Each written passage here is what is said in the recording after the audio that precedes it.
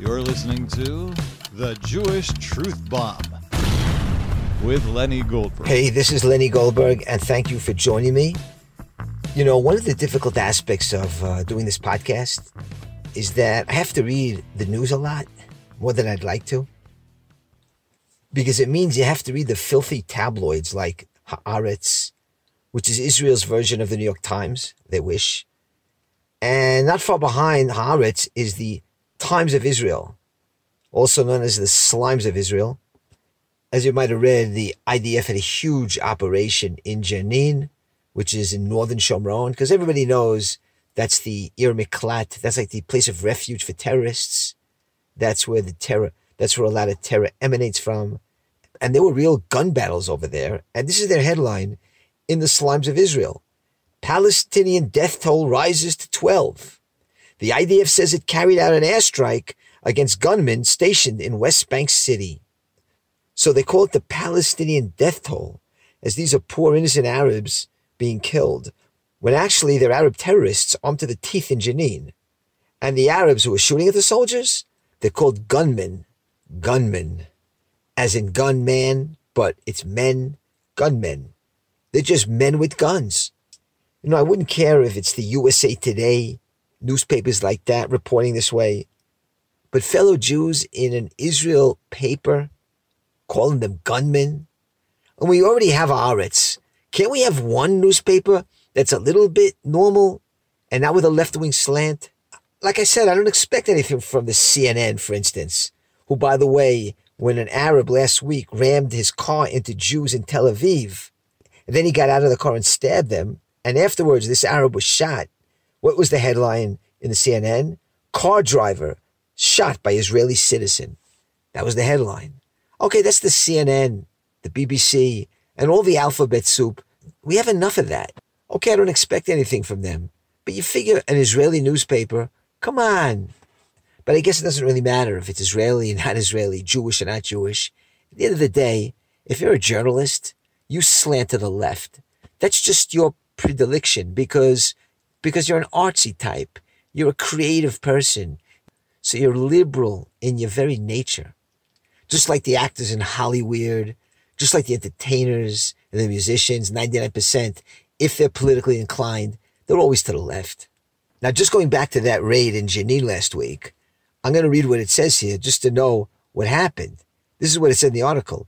IDF troops are finding explosive labs and weaponry. The refugee camp is becoming an industrial lab for weapons. Now, by the way, they call this place in Jenin a refugee camp. It's not a refugee camp. It's a neighborhood in Jenin where the UN controls it. So they call it a refugee camp. Anyway, it continues the article. The northern West Bank city of Jenin has long been considered by the IDF as a hotbed of terrorism. Okay, that's the situation. And that's why Bibi was making big statements that we went into Jenin and we're going to keep fighting the terror and we're going to go back if we have to. And by the way, just the other day, another Jew was murdered right near Kidumim. It's just an everyday occurrence, not to talk about rocks being thrown, Molotov cocktails. This is going on all the time. And a lot of this Arab scum, they come out of Jenin. So we have a situation in Israel where you have terror cities in our midst, cities of terror. And the IDF occasionally goes in on these raids, puts out some fires and leaves. And then when the terror attacks they intensify again, they'll go on another raid. That's how it works. There's no goal here to actually finish them off, because to finish them off, you got to throw them out. You have to raise the entire city. What did we hear Jonathan Pollard say last week? You have to throw the Arabs out of there and put the Jews in there and repopulate northern Shomron. Anyway, as the newspapers reported, a lot of the weapons that the IDF recovered, they were weapons hidden under and in the mosques. Yeah, the mosques. And this was the subtitle of an article in the Times of Israel. It said like this: IDF reports, Palestinian gunmen fortified Jenin Mosque, dug tunnel underneath. So these mosques, actually they're fortresses. They're terror bunkers. You see, for Arabs, the mosque, it's not like a synagogue. An Arab doesn't have to pray in a mosque. You'll see an Arab playing on the sidewalk anywhere. He'll pull out some shmata and pray on it towards Mecca. He doesn't need the mosque to pray. Again, it's not a place of prayer like a synagogue is for Jews. Because according to Islam, you can pray anywhere you want. So for them, what's a mosque?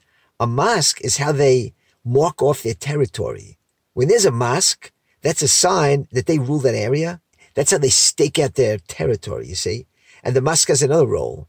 It's the place where the terror comes from. See, that's where the ideology emanates. The war against the infidels, it's emanating from that mosque. That's the role of the mosque.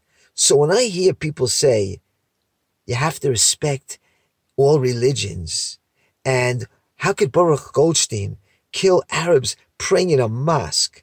How can you kill people while they're praying? Well, because it's from the mosque where they get their religious fervor in the first place to kill Jews. It's precisely from the mosque where the incitement comes from. And speaking of Arab terror, did you see what happened in France? The streets and the stores and the shopping malls going up in flames by the Arab rioters? Look, now, the news calls this some kind of protest, a George Floyd-style protest. But that's not what it is. It's a jihad. It's their holy war against Europe. I mean, they're yelling Allah Akbar, Allah is great, as they're rioting through the streets of France. Because this isn't some isolated thing here. Their goal is to kill the infidels. They want to conquer France and make it an Islamic state. And then it's not going to end in France. It's going to spread to Sweden and Germany. They're next. Now, they'll have trouble conquering Eastern Europe because those countries in Eastern Europe are much more normal, and they're not friars, and they're nothing like the liberal countries like France and Germany, who are just easy pickings for a jihad. But that's how the Arabs work. They do it in stages. First, they arrive. They set up their kihillah, their communities, their mosques, and their kihillah gets stronger. And then they start to have these massive prayer sessions, and little by little, they take over. And all the time they're doing it, they're staking out their territory with their mosques. So in Israel, we also have an Arab population, just a little bit, right? And they're also waiting to do what they did in France. Of course they are. And we just continue kicking the can down the road, not really taking proactive measures to do anything about it. But we know at one point, the cat's going to come out of the bag. In essence, they already have. Speaking of religious zealotry, on the positive side, we also have religious zealots, like Pinchas. This last week's Parsha was Parsha Pinchas. We just read it a couple of days ago. And Pinchas, he was a zealot. And it's this Parsha Pinchas, where we learn the concepts of nikama, vengeance. The concept of vengeance is often tied to the biblical figure of Pinchas because of what he did when he killed Zimri. And the Torah says explicitly, Pinchas ben Elazar ben Aaron the Kohen, Pinchas the son of Elazar, the son of Aaron the priest, kina et kinati. He was a zealot for my sake. Rashi says, what does it mean he was zealous for my sake? Ki nakmo et nikmati. He avenged my revenge. Yes, revenge is a glorious concept in Judaism. Why is vengeance, though, such a lofty concept that we call Hashem El Nekamot Hashem, the God of vengeance? Because as long as there's evil in the world, the average guy says, hey, where's God? The evil people are running wild. They're succeeding. Nothing's happening to them. No repercussions. And the average person says, Ein Din, Ein Dayan. There's no judge. There's no justice here. There must not be a God. There's nobody supervising anything because the evil are prospering. Only when there's vengeance, then people say, whoa, Yesh Din, Yesh Dayan, the bad guy got what he deserves. But when he doesn't get what he deserves, people start to say, where's God? Like after the Holocaust. That's why the tzaddikim want vengeance. And that's what King David meant when he wrote in his psalm, Yismach tzaddik ki chazan hakam. Happy is the man who sees vengeance. Pamav yachatz bedamav rasha. He washes his hands in the blood of the wicked. Why though? Why? Because we like to see blood? No. King David continues, Ach yomar adam. Because then man will say, Yesh pri letzaddik. Yesh elokim shoftim ba'aretz. Yes, there is a reward for the tzaddik. There is a God who judges the earth. Only after there's vengeance and the wicked fall, then the average person will say, hey, there is a judge. There is a reward for the righteous. There is a God who rules the world. That's the deeper reason why vengeance is a glorious thing. And to show just how important and great vengeance is, What's interesting is that the reward Pinchas received, right at the outset of the Parsha, he gets a reward from God. And what is that? A brit shalom. As the verse says, Lechen hineni noten lo et briti shalom. I have given him a covenant of peace, a brit shalom. So think about that. When a Jew goes out and he does nikama, he gets a brit shalom. He receives the covenant of peace. Now, how does that work? Why should Pinchas be given, of all things, the brit shalom, the covenant of peace? Wouldn't it have been more appropriate to give him the covenant of zealousness or the covenant of saving Israel from the plague? Something like that. No. Isn't Pinchas's act where he killed somebody the absolute opposite of what today we call peace? So the question is, what is peace? I mean, in the Jewish sense. Because today we know what it means. It means shaking hands with evil. And the more evil he is, the greater the peace. Because after all, you make peace with your enemies, right? So the modern concept of peace is peace and shalom and salam, being photographed on the White House lawn with Arafat.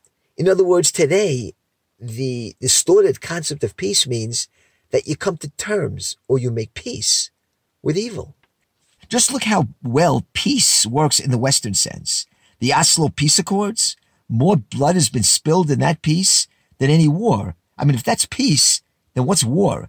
So this idea of peace and tolerance, that brings the greatest tragedies of all. That's Neville Chamberlain saying peace in our time. That's what the West means when they make peace, making peace with evil. But let's get back to the Jewish concept of peace.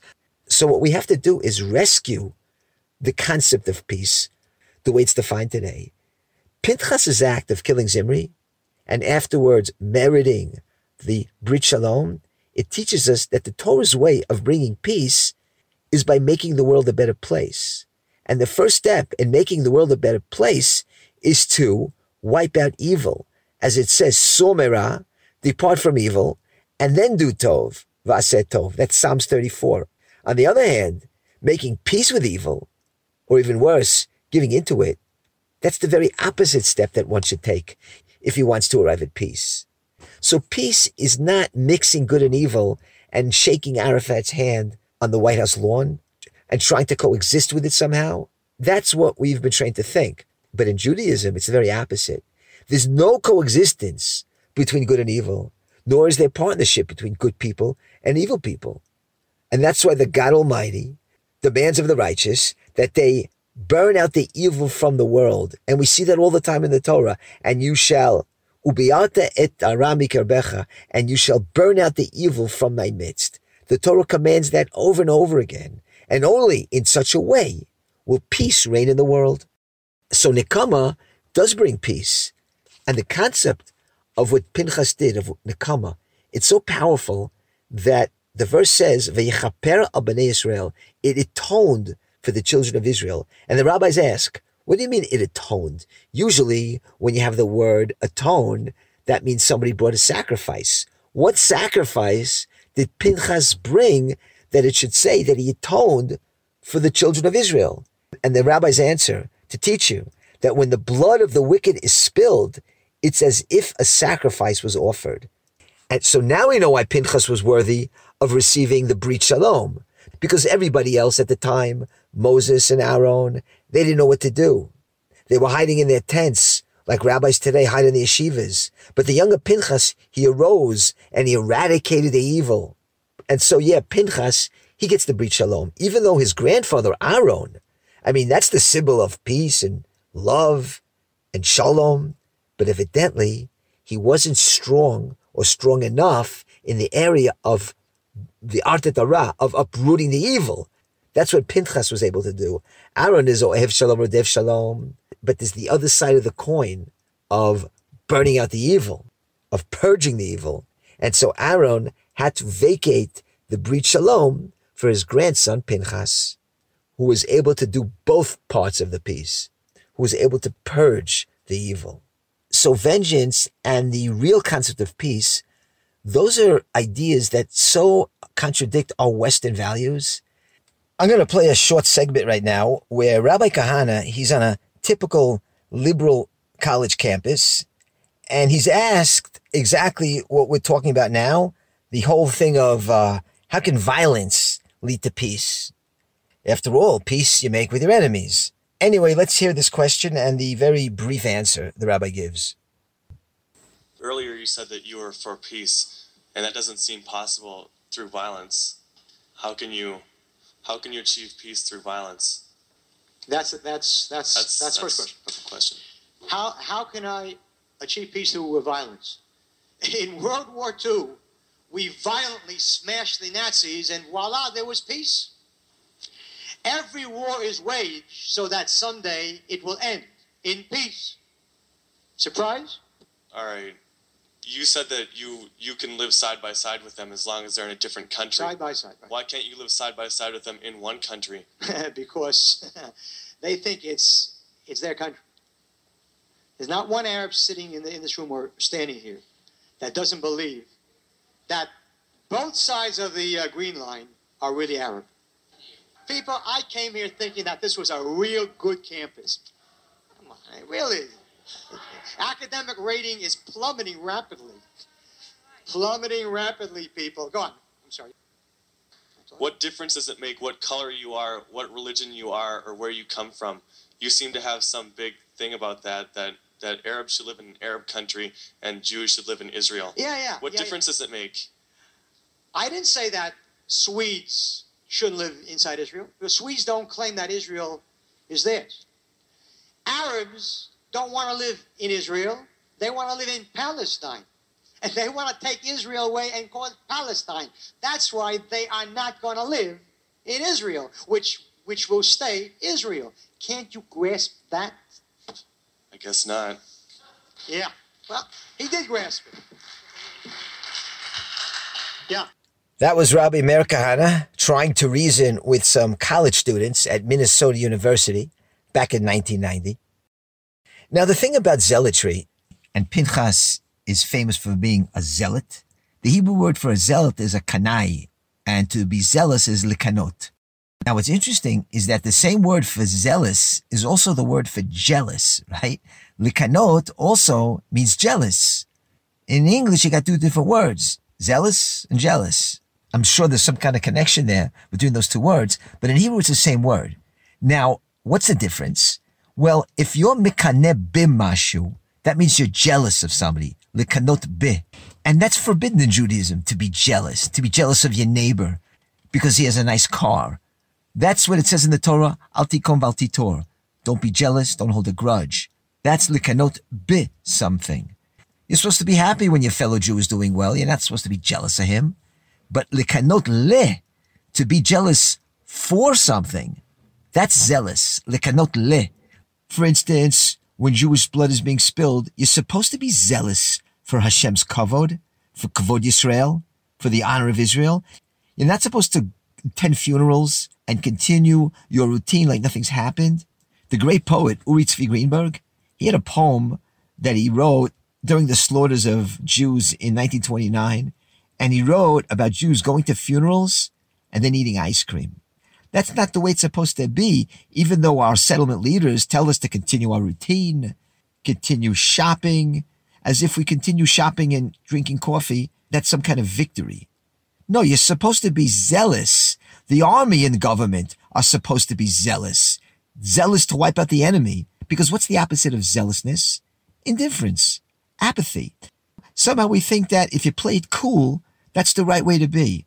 No, you're supposed to be zealous, like Pinchas was. Another subject that we learned in Parshat Pinchas is the concept of transition. We see at the end of the Parsha, we have the transition from Moses to Joshua. Joshua is appointed. He's going to take the Jewish people into the land of Israel, not Moses. And in a way, when Pinchas acted the way he did, that's also a kind of transition where the new generation, Pinchas, he's willing to do or able to do what the older generation can't do. Where was Aaron? Where was Moshe? Sometimes it takes new blood. Pinchas was coming fresh onto the scene, and so he carries it out. Not his great-grandfather Aaron, not his great-uncle Moses. No, the younger Pinchas does it. Pinchas ben Elazar ben Aaron HaKohen. Just like Shimon and Levi, they're the ones who wiped out Shechem, not Yaakov. It took the next generation of Jacob's sons, Shimon and Levi, to do what Yaakov wasn't willing to do, even though he joined in later. But we see that sometimes the older generation is just sometimes stuck. And maybe that's kind of what's going on with the Hilltop youth today. They're willing to do what a lot of their parents can't do because their parents, like us, are very connected to the state and all the trappings of the state, which includes the army and the government and the whole concept of Jewish sovereignty. And so it's hard to go against that. But the younger generation doesn't have any of that. They have no qualms going hand-to-hand combat with the police or even the army. Because like I said once before, they grew up in a different generation. We grew up in the generation of the 6-Day War, Entebbe. How many Entebbe movies were there? You know, there were like 2 or 3 Entebbe movies to give us Jewish pride. These kids don't know Entebbe or even the 6-Day War. What kind of Jewish pride do they have regarding the state of Israel? When was the last time when the state of Israel did something to give us Jewish pride? Entebbe and the 6-Day War. But like I said, that's a long time ago. Those who grew up during the fiery demonstrations against Rabin, and then later on against all the Hitnatkut, the withdrawal from Gush Katif and Northern Shomron, what kind of nostalgia do they have about the IDF and the security forces of Israel? Not good experiences. And at the end of the day, a person is a result of those experiences that he experiences on his flesh. And these kids who are activists for the land of Israel, they experienced on their flesh a lot of blows, lots of affliction. From who? From the security forces, from the Jewish department of the Shin Bet, all those symbols of the state that we hold so dear to us. So yeah, we're talking transition here, a transition period, like the transition from Moses to Joshua. And maybe I'll end on a real quick answer Rabbi Kahana gives. When somebody talks about that, when he's asked by a student, who's going to replace you? When something happens to you, what's going to happen? And the Rav's going to give a real quick answer. Let's hear it. Yes. So one follow-up. So who's the alternative to you? I have no idea, but I want to tell you one thing. No one was ever indispensable. Moses died and Joshua popped up. If it's not me, it'll be someone else who was just as clever and normal as I am. Well, I guess that was one of the few times Rabbi Kahana was wrong. Nobody did pop up of his stature. And we're left as an orphan generation. Or maybe he wasn't wrong. He was just being humble. That's it for me. If you want to learn the Bible in an authentic Jewish way, tune into my Bible classes, Lenny Goldberg's Bible classes. It's a podcast on Spotify or other platforms. You can just Google Lenny Goldberg's Bible classes and you'll be in for a treat. We learn the simple understanding of the text. We learn about the Jewish heroes, the Davids, the Sauls, the Yoav ben Suriyas, the Jonathans. We learn about their mighty deeds. We learn of their mistakes and we learn from their mistakes. And only by learning Bible, if you learn it right, you see how Judaism is so focused on the national aspect and not just the individual aspect and his personal mitzvot. We'll see that Judaism and Jewish life is much more than that. It's fighting for the land of Israel and how one sanctifies God's name in a national way. You can only get that by reading the Jewish Bible. Learn what Jewish life was like before the exile, when Jews were normal, when the Jewish army didn't drop leaflets upon their enemy before bombing them. No, just a small peek at the book of Joshua, and it reveals that there's no such concept of purity of arms. The wars of Joshua, the wars of David, who said in his Psalms, I will crush them, and I will not return until they're all wiped out. Yeah, where else are you going to find out how a Jew fights a war, if not in the Tanakh? So tune into that, and I'll be back, God willing, same time, same station.